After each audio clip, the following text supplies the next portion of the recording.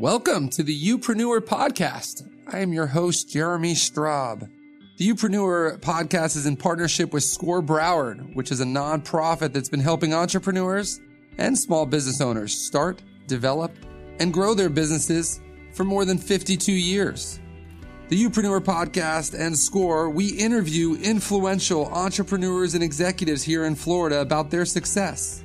We'll gain insight into their lives, the struggles they've faced, how they've overcame, and advice they can give to people that are starting a business or getting into their industry.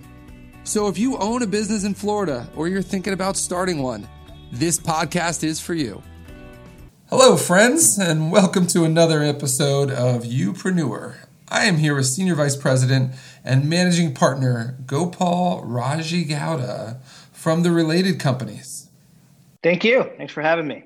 Yeah, no, happy you're here. Why don't we start out with talking a little bit about the Related and just a little bit about the company. We don't got to go too much into history, but just for those that are sitting there going, what is the Related? Yeah, so Related Companies started about 50 years ago by our chairman, Stephen Ross, and is a vertically integrated real estate company that has offices globally. I actually lead the office in West Palm Beach. Our office is called Related Southeast. And my focus is on mixed-use development. So Gopal, when we were talking earlier for the pre-call, what's interesting about the model set up as Related is you have this entrepreneurial tilt to the managing partners where you're kind of running your own businesses, you know, you're part of it, but it is a big, large organization. Can you just talk a little bit and kind of go back based on where you went to school, where you got your master's from? A lot of people with your background would have ended up on Wall Street, or trying to start their own tech company or getting involved in some business completely on their own. How'd you end up getting your entrepreneurial spirit and actually satisfying it inside a larger organization? Yeah, that's a great question. Yeah, so to go a little bit into my background, I graduated from Cornell University undergrad, graduated in 2000 with a degree in mathematics. I was actually pre-med. My father's a doctor. I've got two brothers. He was hoping that all three of us would be doctors, but unfortunately, that didn't happen. So I was pre-med, and actually right out of Cornell, I got recruited to Wall Street. So I worked at Lehman Brothers for 2 years on Wall Street, and sort of to your point, had the itch of wanting to do something more entrepreneurial. And I had always been fascinated by architecture and design and thought to myself, hey, maybe real estate's an interesting place to learn and to see if that's a sector that I could work in. So I started looking around for jobs in real estate and realized that without any real estate background in Wall Street, it was difficult to do. So what I ended up doing was applying to grad school at Columbia, ended up getting into the real estate program at Columbia University, the development program, was there it's an 18-month program, 18 months. And while I was there, I ended up actually working with Source Real Estate Partners on the private equity side, and then got recruited to Related after I graduated in 2004. So I think what was interesting is I didn't really expect myself to be in the development business. I had a finance background and felt like maybe the number side of the world was more where I would land. But slowly as I got into Related, I realized, to your point, that Related was made up of a bunch of senior level entrepreneurs that were effectively kind of leading development deals and businesses on their own within the umbrella of a larger company.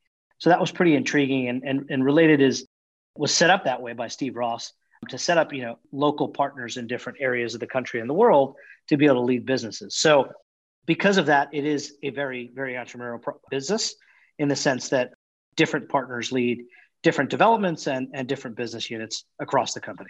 When he started that, I know he started in the 70s, was that a newer model for the development industry, or was that just a way for him to be able to scale, to come up with that model of having kind of partners in each territory that have some skin in the game?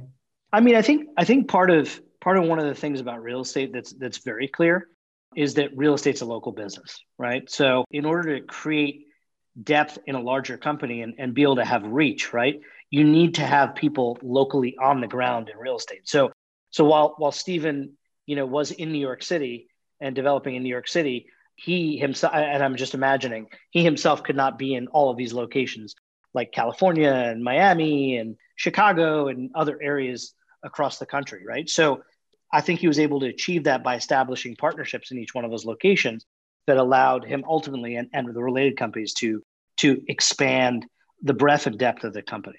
Well, and I know one of your first kind of ventures off into another market was you doing Vegas and doing the Cosmopolitan, which I'm sure most people are aware of, which I want to spend some time in a little bit.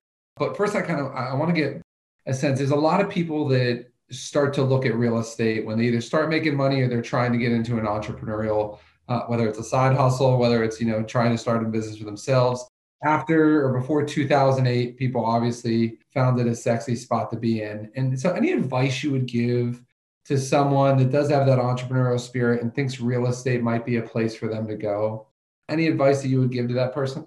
Yeah, I mean, I think first things first, real estate is a broad industry, right? I mean, you have the brokerage side of the business, you have the private equity side of the business, you have the debt and financing side of the business, you have the asset management side of the business, you have the side of the business I'm in, which is the development side of the business. So I think step number one is trying to figure out where you want to be and what category you sort of want to tackle. Because like anything in any business, I think you build expertise by spending a lot of time and a lot of effort studying a specific sector within an industry, right? So, what I would say to young entrepreneurs interested in the development business is have patience.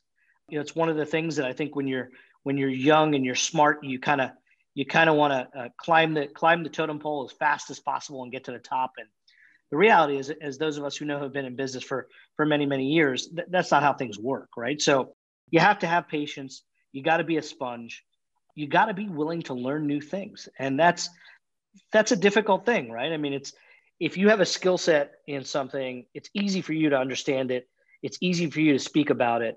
It's easy for you to transact in that specific skill set. But when you start going outside of your skill set, right, it's very difficult initially. But once you kind of tap in and you spend the time, it really broadens your horizon and your skill set, and makes you a more well-rounded person. So I don't know if that fully answered the question, but I think my advice would be patient, be open-minded, be courageous, and realize that if you work hard, right, and you really have a passion for something, ultimately things will fall into place. What about on the flip side of that? Any bad advice that you hear people getting into development? Maybe it's their first project, maybe that they're got asked to be an investor in it, maybe they're thinking that they can be able to start moving that industry. Is there some bad advice you hear regarding the development side of the real estate industry? I haven't heard a lot of bad advice. I just think that development is such a complicated subject, right? Because there's so many different angles to it, as you pointed out, right? There's the investment side, there's the design and visioning side, right? There's the construction side, and there's ultimately the asset management side, right? So I think that if you're going to get into development, make sure that you understand all aspects before getting involved in it. Yeah. So in your first, and correct me if I'm wrong on this, but your first kind of project that you kind of spearheaded was that Vegas project in Cosmopolitan. I remember when it opened up, it just felt a lot different than normal Vegas properties. Can you talk a little bit about how you kind of mirrored that already existing marketplace with a different creative tilt to it, and then you trying to take what you learned around other people to really you starting to spearhead a project? Yeah, no. So you are right. I mean, that was sort of the biggest hospitality project that I sort of cut my teeth on. I mean, that's the Cosmopolitan Resort and Casino in Las Vegas, which is now owned by Blackstone. That's a 6.5 million square foot resort with 9-star chef restaurants, 150,000 square feet of retail, a spa, a nightclub, and a day club. 100,000 square foot. You cut your teeth on such a small project. Well, I guess this kind of, interestingly enough, ties into our subject around, being an entrepreneur, because I was very lucky because I was working with a partner at the time of the company who was sort of the partner in charge of all the hospitality development for the company. And I really learned hotels through this gentleman who's really been a fantastic mentor in my career. And when we got to Vegas, we investigated this project and we loved it. It was sort of the kind of project Related likes to do. It's mixed use. It was dense. It's very complicated, involved hospitality, involved curation to position the retail and the F&B, all the things that we like doing. We tend to like complicated projects. And it sort of turned out that way, right? So, on that project specifically, we ended up in Vegas. We ended up actually being the fee developer for Deutsche Bank, who was the owner at the time. Of course, it was a interesting time period because it was right after the Great Recession had hit, or was hitting, I must say. And we had this, amazing opportunity to kind of lead the development of this massive project. that had a half an acre hole in the ground, right? So it hadn't gone vertical, but they wanted us to take it over. And effectively we said, hey, we'll take this over as a fee development, but we're going to have to totally rethink it, reposition it, redesign it as it's being built vertically, and try to position it for what we think is successful in the market. And I remember, to your point, speaking with a lot of people in Las Vegas at the time who had been in Las Vegas for a long time and maybe worked at some of the more traditional resorts that have been there for a long period of time, thinking, there's no way the New York guys are going to come in and do something really successful here. We have the model that's worked forever. And quite honestly, I mean, we use the model that we use at Related, right? We think out of the box, we curate, we brought a lot of New York and international brands in that were already not on the Strip. And we thought about it as a visitor, right? We said, as a visitor, when I come to Vegas, what do I want, right? I want that excitement when I walk in the door. I want great amenities. I want great energy. I want great rooms. We happen to be in a location that was phenomenally positioned in between the Bellagio and MGM City Center. So all the views going north were of the Bellagio fountain and the Strip, right? All unobstructed. So it was sort of this very, very unique sense. But I got really lucky to be able to have that opportunity and be able to think freely and creatively about how hospitality can sort of inspire sort of the guest experience. And thanks for the compliment, because I think even to this day, Cosmopolitan is still one of the rate leaders on the Strip. So no, it's one of my favorite. I used to have offices in Henderson and Summerlin, and so, but I stayed at Cosmopolitan when I was there, so I have an affinity to the property when I'd be in town, which was like every 3 or 4 weeks. You mentioned before that you were fortunate to have a mentor in that hospitality space. Can you just talk a little bit about how mentors have impacted you in your career, and any advice you might be able to give the listeners about how to even find mentors or seek out mentors? Yeah, that's a great question, and a very important question. Again, I've been with Related 16 years, so I started in 2004. Sometimes I can't believe when I say that, how fast the time has gone by, but maybe I feel a little older, but still pretty young. So that's good. We're the same age, so I'm not gonna... we're the same age. Yeah. So we're young guys, right? So, yeah. But I mean, I think that, when I say 16 years and I think to myself, wow, 16 years, but the time has gone by so fast. So to me, it makes me feel like I've been so passionate, engaged, and been involved with, and been grateful to be involved with such great opportunities that have allowed me to learn and grow through this industry. And I would not have been able to learn and grow through this industry without multiple phenomenal mentors at the Related companies, some of whom still lead, major divisions there and are my partners now, up to the chairman of the company, Steve Ross. And it's just been instrumental, right? Because I think that when you're growing, right, you don't really know what you don't know, right? But if you do have a mentor that can explain things to you, inspire you, push you, that mentor is only really looking for you to be the best form of yourself, right? And I don't know, I think doing it on your own, and I don't have any experience with doing it on my own because I have had such great mentors. I just don't know how that's even possible, right? To be able to sort of push yourself on your own and be able to navigate to bring the best out of you without that mentorship. So I can't speak more highly about my mentors. And I think that for any young person in an entrepreneurial role or not, or within a company, seek out mentors as soon as you can and try to learn from them, shadow them, be a sponge around them, be useful, right? Because I mean, there might be some work that needs to be done that no one wants to do, but maybe you'll do the work because it gets you closer to this mentor type individual that's going to help you grow as an individual. Yep. I always recommend people have a mentor inside your company. If you're working for a larger company that is already kind of where you want to be, they can give you some direction. Look for people outside of your company that can give a different perspective to be able to mentor from. And then, every so often take the money and actually hire a coach, hire somebody that is actually paid to do it. But I think the key parts of the mentors, at least what I found is I don't have it in perpetuity. I ask them to be, can you help me for 6 months, once a month for 6 months, 30 minutes. I'll send an agenda, what I'm looking for. You need no prep work. Just just give me advice and perspective on the couple things I want. And I found that most people, even successful people, will be willing to take the time if they don't think it's this forever piece to it. Even if it's just a cup of coffee once to be able to pick their brain, or a Zoom once to pick their brain. Yeah, no, and I love your comment about look for inspiration outside of your industry. I mean, I think that's something that I have sort of done over my career that has allowed me to develop in a very unique way, and something that I continue to do is, and I continue to surround myself with friends, listen to podcasts, read books, learn about things that aren't inherently about real estate, right? Interestingly enough, what we do in terms of real estate development and effectively what I explained to you is we're building neighborhoods now. We're not just building individual buildings. And when you build neighborhoods, there are so many elements of what it takes to build what I call a healthy community, right? And I feel so fortunate because I need to sort of learn about the world around me and learn about things like public space, right? In today's day and age, public space is vital. I think if there's one thing we've learned through COVID, being sort of locked up in quarantine, it's having access to great parks and public space and having walkability. You and I live in Florida. Walkability with shade and all that kind of thing is critical, right? Right. How do you inspire the public through culture? Arts and culture. I mean, I work with a lot of artists. Arts and culture is a major component of how my creative process flows when I'm developing and master planning major neighborhoods. Experiences, whether they're on the retail side, thinking about what's happening in retail on the experiential retail side, or one thing that's near and dear to my heart is food and chefs and the idea of culinary and how chefs are artists as well, right? And they bring this special energy to these environments.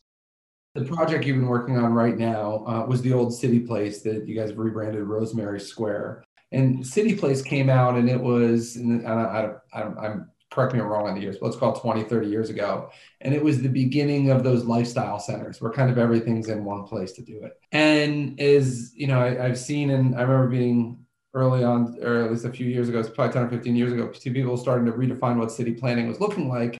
And the flight from suburbs kind of back to the metro areas and building out these neighborhoods. I used to live in Boston. I loved that Boston had like these little ethnic neighborhoods. I lived in the North End, and that was such a cool experience for me, living in these kind of neighborhood feels coming from a suburb in Pennsylvania where I was at. Can you just talk about how you're taking this creative side that typically wouldn't be associated with real estate development, and you're bringing into real estate development? Because you're saying, I'm looking at artists, I'm looking at chefs, stuff that normally isn't going along with, I'm building an office building and an apartment building, right? You're putting a whole twist into it to, one, I'm sure to differentiate, but two, because you're trying to create a space and redefine what a city might look like from how it was beforehand. And I'm just curious on how you're combining this creative side to the actual typical development business and how you even started to head down this path. Yeah, no, look, it's a great question. You point something out, that I think is unique in what we do as related companies and how we develop mixed use properties. And by the way, the amount of expertise and the diversity of expertise you need to be able to develop these neighborhoods, right? Because to your point, if you're building an individual office building in a downtown, you need to know how to build office buildings, right? Which are, the more simple asset, not to simplify anything, but the more simple asset class within the world of real estate development versus hotels or medical offices or hospitals, right? Or even, mixed use residential buildings, right? So I think, look, I feel like I've been lucky because even before getting into real estate, and I told you that I sort of very young, I was into sort of architecture and design and thought, hey, because I'm into this, maybe I'll enjoy real estate. I sort of found myself following my passion and tickling my creative bone, I guess, getting into development, because in development, you have to be creative, right?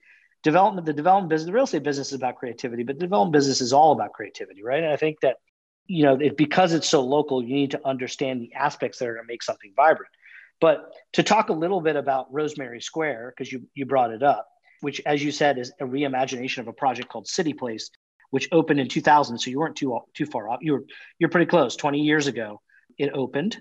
But what's interesting was City Place, even at that time, and you probably remember it because you were here locally, was very pioneering, right? To be able to take 72 acres of land in the middle of a downtown and say, hey, we're going to invest $600 million at that time and totally redevelop the face of the downtown. And we're going to add walkability, and we're going to add a department store, and we're going to add retail and entertainment, and all of this stuff was very pioneering. In fact, there's an interesting data point that you can think about. Lifestyle centers were really just emerging in the country in the early 2000s, late 90s. By 2002, I think there were about 20 lifestyles in the country. By 2004, there were 130 plus, right? But very few of them were smack dab in the middle of a city. Because if you were a lifestyle center developer, and you said, hey, I want to develop a lifestyle center, and you had to privately buy the land, you weren't going to be able to buy 72 acres of land in the middle of a downtown, right? So again, one of the things we do is very well, and we've done multiple times in multiple states and countries, is public-private partnerships. We partner with governments and, usually acquiring or co-developing large swaths of lands in downtowns in partnership with governments to make those economic engines for those downtowns, right? What have you seen the trends in the government, those city governments now looking for? Have you seen a change in the last 10, 15 years of how they're thinking about the downtown? Or do you feel like you as a developer is actually changing their mind and giving them a sense of what it's looked like as opposed to vice versa? Yeah, I think that, look, things evolve and life evolves. And tied into what I said earlier, I think the notion of public space is something that is top of mind. And I had, previous to reimagining Rosemary Square, which I'll tell you a little bit about the public realm reimagination there, which is really interesting. I lived in New York City for 20 years and I saw sort of the birth of the High Line on the west side of Manhattan and what that did to the west side of Manhattan. Of course, our flagship development, Hudson Yards, anchors the north end of that development, and the south end is anchored by the Whitney Museum.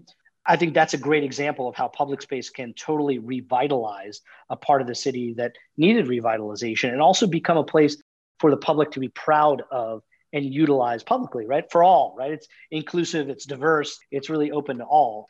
And I think, look, we did something similar at Rosemary Square.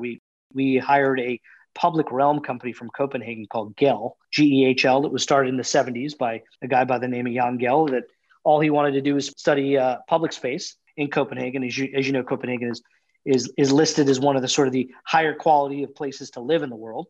Yeah. So we brought in the GEHL team and we said, hey, okay, how do we take this amazing project that was developed 20 years ago, and the world has changed. In fact, 20 years now feels like 50 or 100 years given the pace of change. I don't even know if it used to be called Moore's Law. There must be some new law, in terms of the pace of change due to technology, right? I'm not even joking. When City Place was developed, Wi-Fi wasn't invented. We didn't even have iPhones. Can you imagine leaving home without an iPhone? You'll go back home and get it, right? So we had to rip up the streets and put fiber in and all that. So I knew we wanted to sort of think about what does it mean to be a city in a downtown of the future? And the first thing we did was, all right, let's get the public spaces right. Because if this is a place that is walkable, comfortable, and exciting and flexible, it's a place where people are going to want to live, work, and play. So when you come here and you see kind of what we've done on Rosemary Avenue, which is the main north-south corridor that goes through the project, we went curbless on the streets, and it's very lush and comfortable. And we have a square in the middle that was formerly the City Place Plaza that's interactive with an interactive water pavilion, but can also be used for events and discussions and all those kinds of things. So look, I think to answer your question about how cities are thinking about what's important, I think probably the two things that come top of mind are public space that can be utilized by all. And for me, something that I'm very excited about is really how do you drive culture, right? And drive sort of a public art program, which we're doing in a big way in West Palm too. And so how are you starting to because obviously the public space, you don't make any money on, right? You buy the land, but you have to keep it open, but it could be seen, I guess, as a driver for people wanting to live there. But then also from the art side, is it partnering up with the local artists or the city to build cultural centers or to put in studios for artists? How do you start to, I guess, hit in the areas that typically aren't considered either profitable or as, from a developmental perspective, areas that most people want to spend time in? So on the first subject, and your point about public space being something that's not revenue accretive, right? It's something you just do. I think you need to think about it differently, right? And that is, if I don't create the environment and the place where people want to spend long periods of time, the project's not going to be revenue accretive, right? It's not going to be a place where people want to spend time and the foot traffic will be high and the retail and the restaurants will be full and it'll be a place where I want to work or I want to live or I want to stay at a hotel, right? So that's why I think it's really important to focus on those things. And, sometimes you do have developers who say, hey, we're not going to spend any money on the landscape or the public space around the building, but we're going to spend money on the building alone. To me, that's a big miss, right? Because you're missing a critical component of what makes a development, even a single building or a neighborhood development, vibrant. So I think that's topic number one on the public space. On the art side, look, we have a major public art program at Rosemary Square and sort of have created a sort of manifesto, I guess, around arts and culture being central to the Rosemary Square experience. And our whole thing is we wanted to create as many free, diverse, inclusive public art experiences as possible, right? It's one thing when you go into a museum and you see a great piece of artwork on the wall, right? That's why you go to museums, right? Because museums have incredible collections of art that you otherwise, the common person couldn't own, right? So we love this notion. And by the way, community is a big part of our formula too, right? We want the community to embrace these neighborhoods. We want the community to think of the neighborhoods as their own. We want community to infuse in with the retail and F&B experiences, right? So, our model is by building a vibrant neighborhood that's embraced by community, it's valuable for everyone involved. So tying in the arts and culture piece, right? If I can bring world-class artists to the public realm, that means that people will come to visit, experience, and have a great time there. You can come to Rosemary Square and experience the public art program and not buy one thing.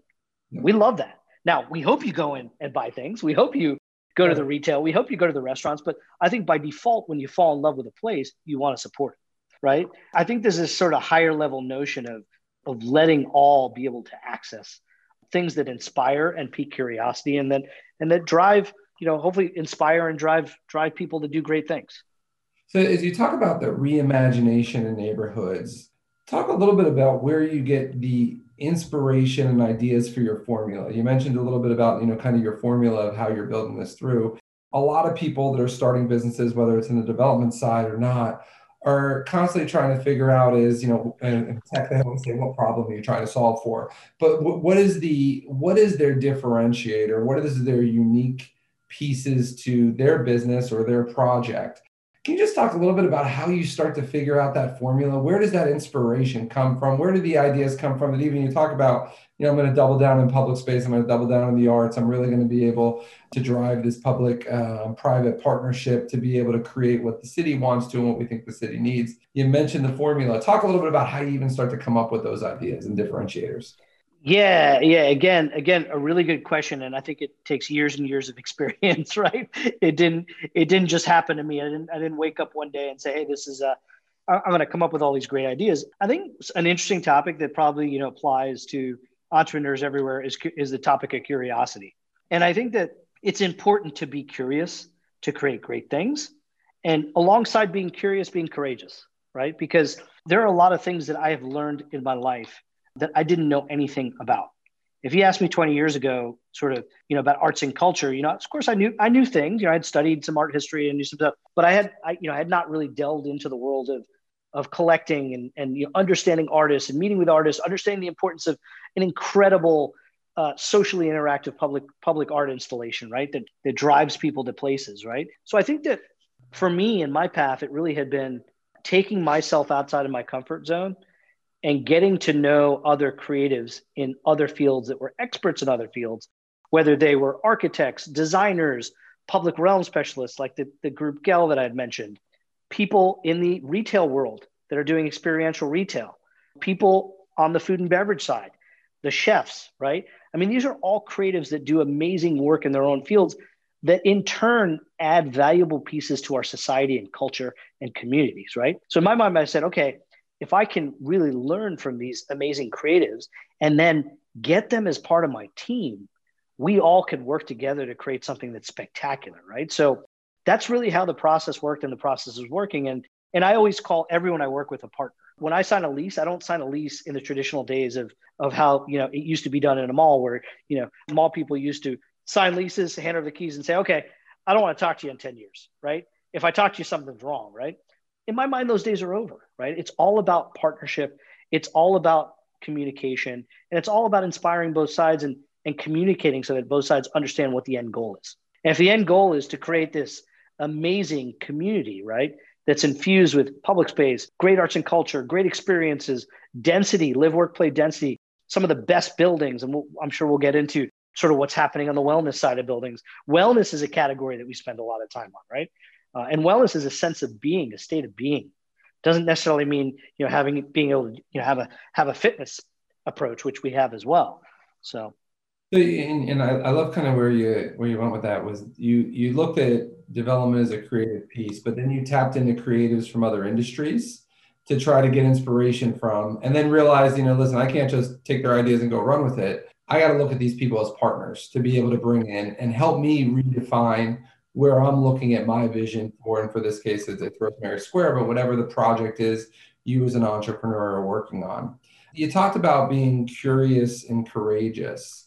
As you look back in the last 6 months in this COVID environment, what have you changed your mind about? How have you started to think differently based on anything? Has it changed any of your hypothesis of how you're building and thinking about neighborhoods? Has it changed anything you're thinking about the development side, or even, on a personal entrepreneurial perspective?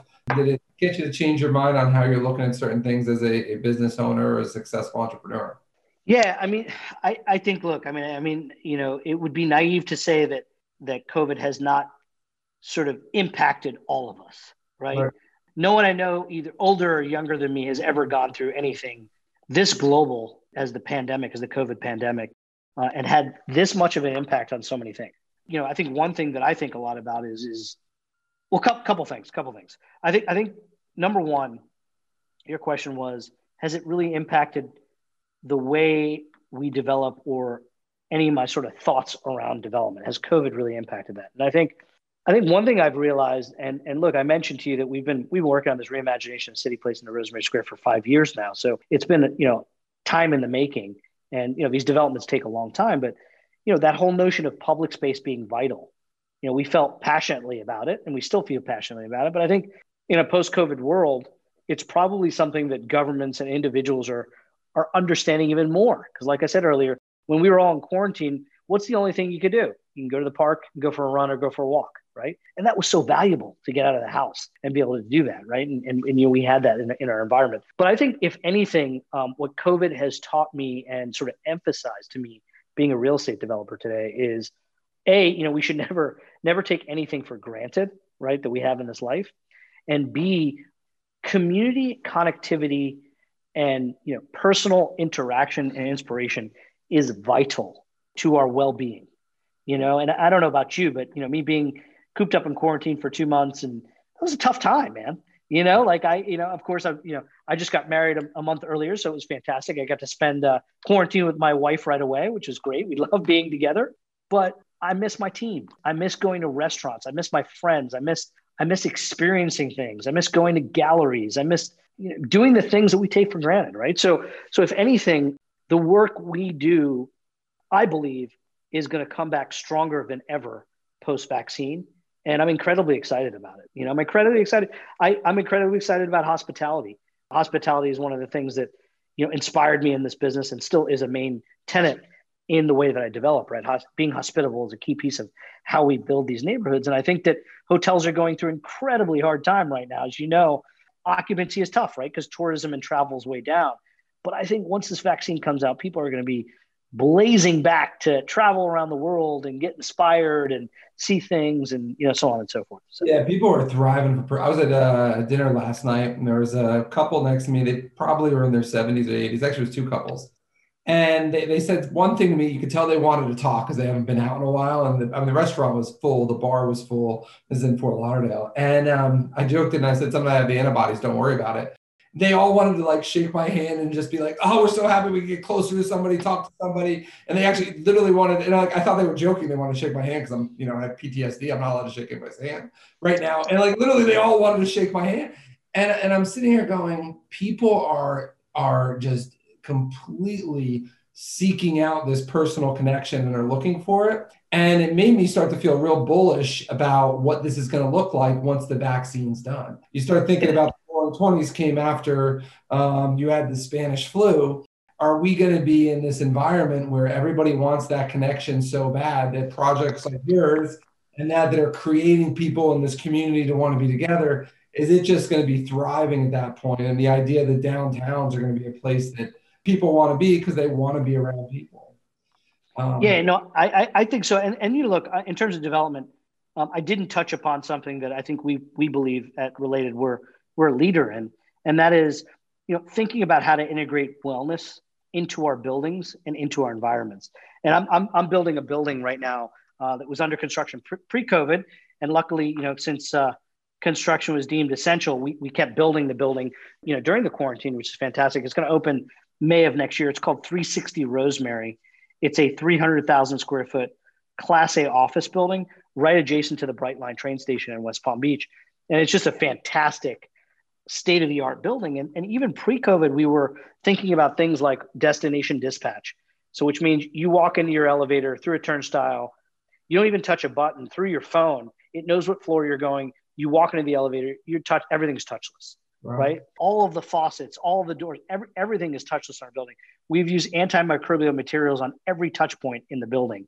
We have state-of-the-art air filtration in the building. We have indoor and outdoor green spaces. We have, you name it, right? So hands-free parking, you name it. So I do think that technology and wellness are going to be of utmost focus moving forward in a post-pandemic world. And I think that, some of these older buildings are going to have a hard time, figuring out how to sort of adapt to the new world. I think world-class companies are going to look for state-of-the-art, brand new buildings to protect their greatest asset. What's their greatest asset? Their employees, right?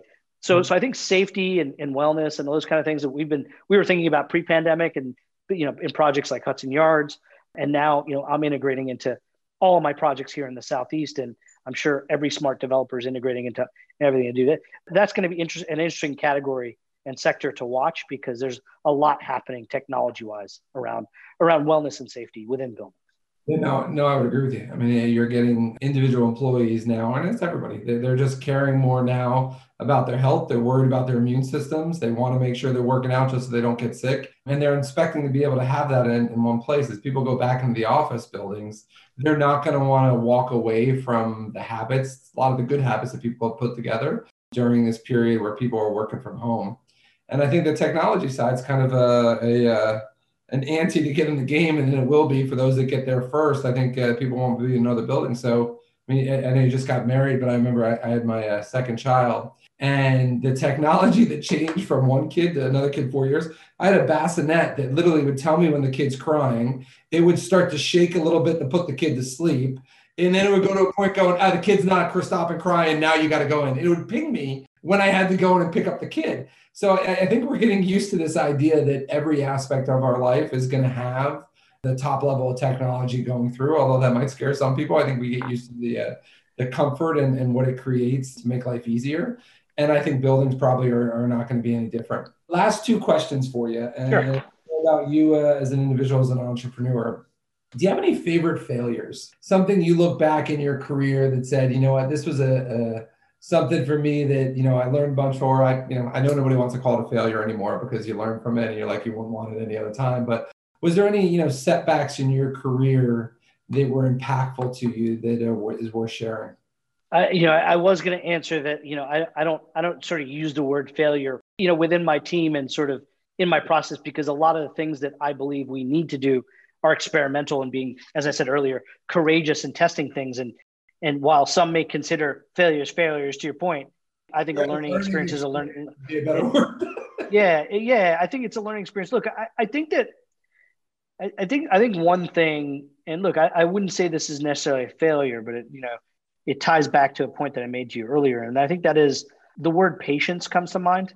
I think in my younger ages and younger years, and maybe, this happens to a lot of young, smart people, wanting to get places fast without really enjoying the process and the journey, because I can now look back at 16 years of my career and say, wow, that was an incredible process and journey. And yes, I was incredibly impatient along the way. And thank God I didn't explode along the way. And thank God that I had mentors to guide me along the way to say, hey, it's going to take you a while, but make sure you just keep working on this and you'll get it right. Right. So I think one of the things, maybe it's not a failure, but it was a misconception early that you could sort of get to the result you needed to get to fast without going through a patient process and enjoying the journey. And look, life is all about the journey and the process, right? And it's about the people you interact with. And to me, that's what I'm passionate about. I'm passionate about interacting with smart, innovative people that allow me to do incredible things, right? And working in teams. There was, I was in Hawaii, and I'm going to screw up the name of this road. It was like the road to Haku or Hiku or whatever it is. And it's this 6-hour drive on a dirt road. And I was so excited to get to the end. And I realized it wasn't about the whole end. The road and the drive was the whole reason people told you to do it. And I was so stuck on getting the end, I actually did appreciate the drive going through. And it was probably 3 or 4 years of my career. And I remember telling the story to a mentor, and He's like, you're getting the point. The process is the important part. It's not the end part you're getting to. And even in the industry, 16 years, it's not like you're an overnight success. You said patience a couple times is a big piece to recommendations you have for people that are just starting their entrepreneurial path. Can you talk about those 16 years, that path to an overnight success, the patience you had? What did you have to give up during that time period? Were there things that you felt like you had to give up, whether it was moving to different places, whether it was time with people you want to spend to or whatever it was? But any things that you did come to mind as entrepreneurs are starting to figure out, do they want to do this or not? What did you have to give up to get here? Yeah, well, that'll be a long discussion, but so I never look back and I look forward, really, to be honest. But I think I definitely worked very, very hard, and I didn't really know the essence of balance in work. It took me a while to really kind of figure that out. And, now that I'm married, I continue to figure that out. Right. I mean, and I think that we'll keep reminding you if you're not. Yeah, exactly. Well, that's good news, right? Of being married. Right. So look, I mean, I think that we all make sacrifices, right? And I think ultimately, if you're going to follow a passion, you are going to have to make sacrifice. You're going to have to spend those late nights learning things and reading things. And if you're voracious, as I am, absorbing information and learning about different industries, I'm constantly kind of interested in data and reading and meeting with people and really understanding these different industries and understanding the creativity behind ideas, right? So you got to have that passion. But for me now, and maybe this is a cliche saying, right? Going to work to every day is a pleasure, right? Because I do what I love, right? So I think there certainly were sacrifices along the way to find that path, cultivate that path, and get to a certain level. I by no means, by the way, I'm slowing down. If anything, I'm speeding up now in my life 60 years later. So. You talked about curiosity, and it ends up not being work, right? So the curiosity and where you're spending time learning, reading, talking to people, as your career gets more and more successful, that doesn't feel like work anymore. So you talking to artists, talking to chefs is probably more fun to you than it is, work, but that's giving you inspiration in a number of different areas. Yeah. Last question for you. Your most memorable day in your career. Now, whether it was, in your first 6 months or it was a project that you finished, maybe it was somebody you mentored and you had an impact with, but do you have the most memorable day in your career, even if it was a good, funny story that might be worth sharing?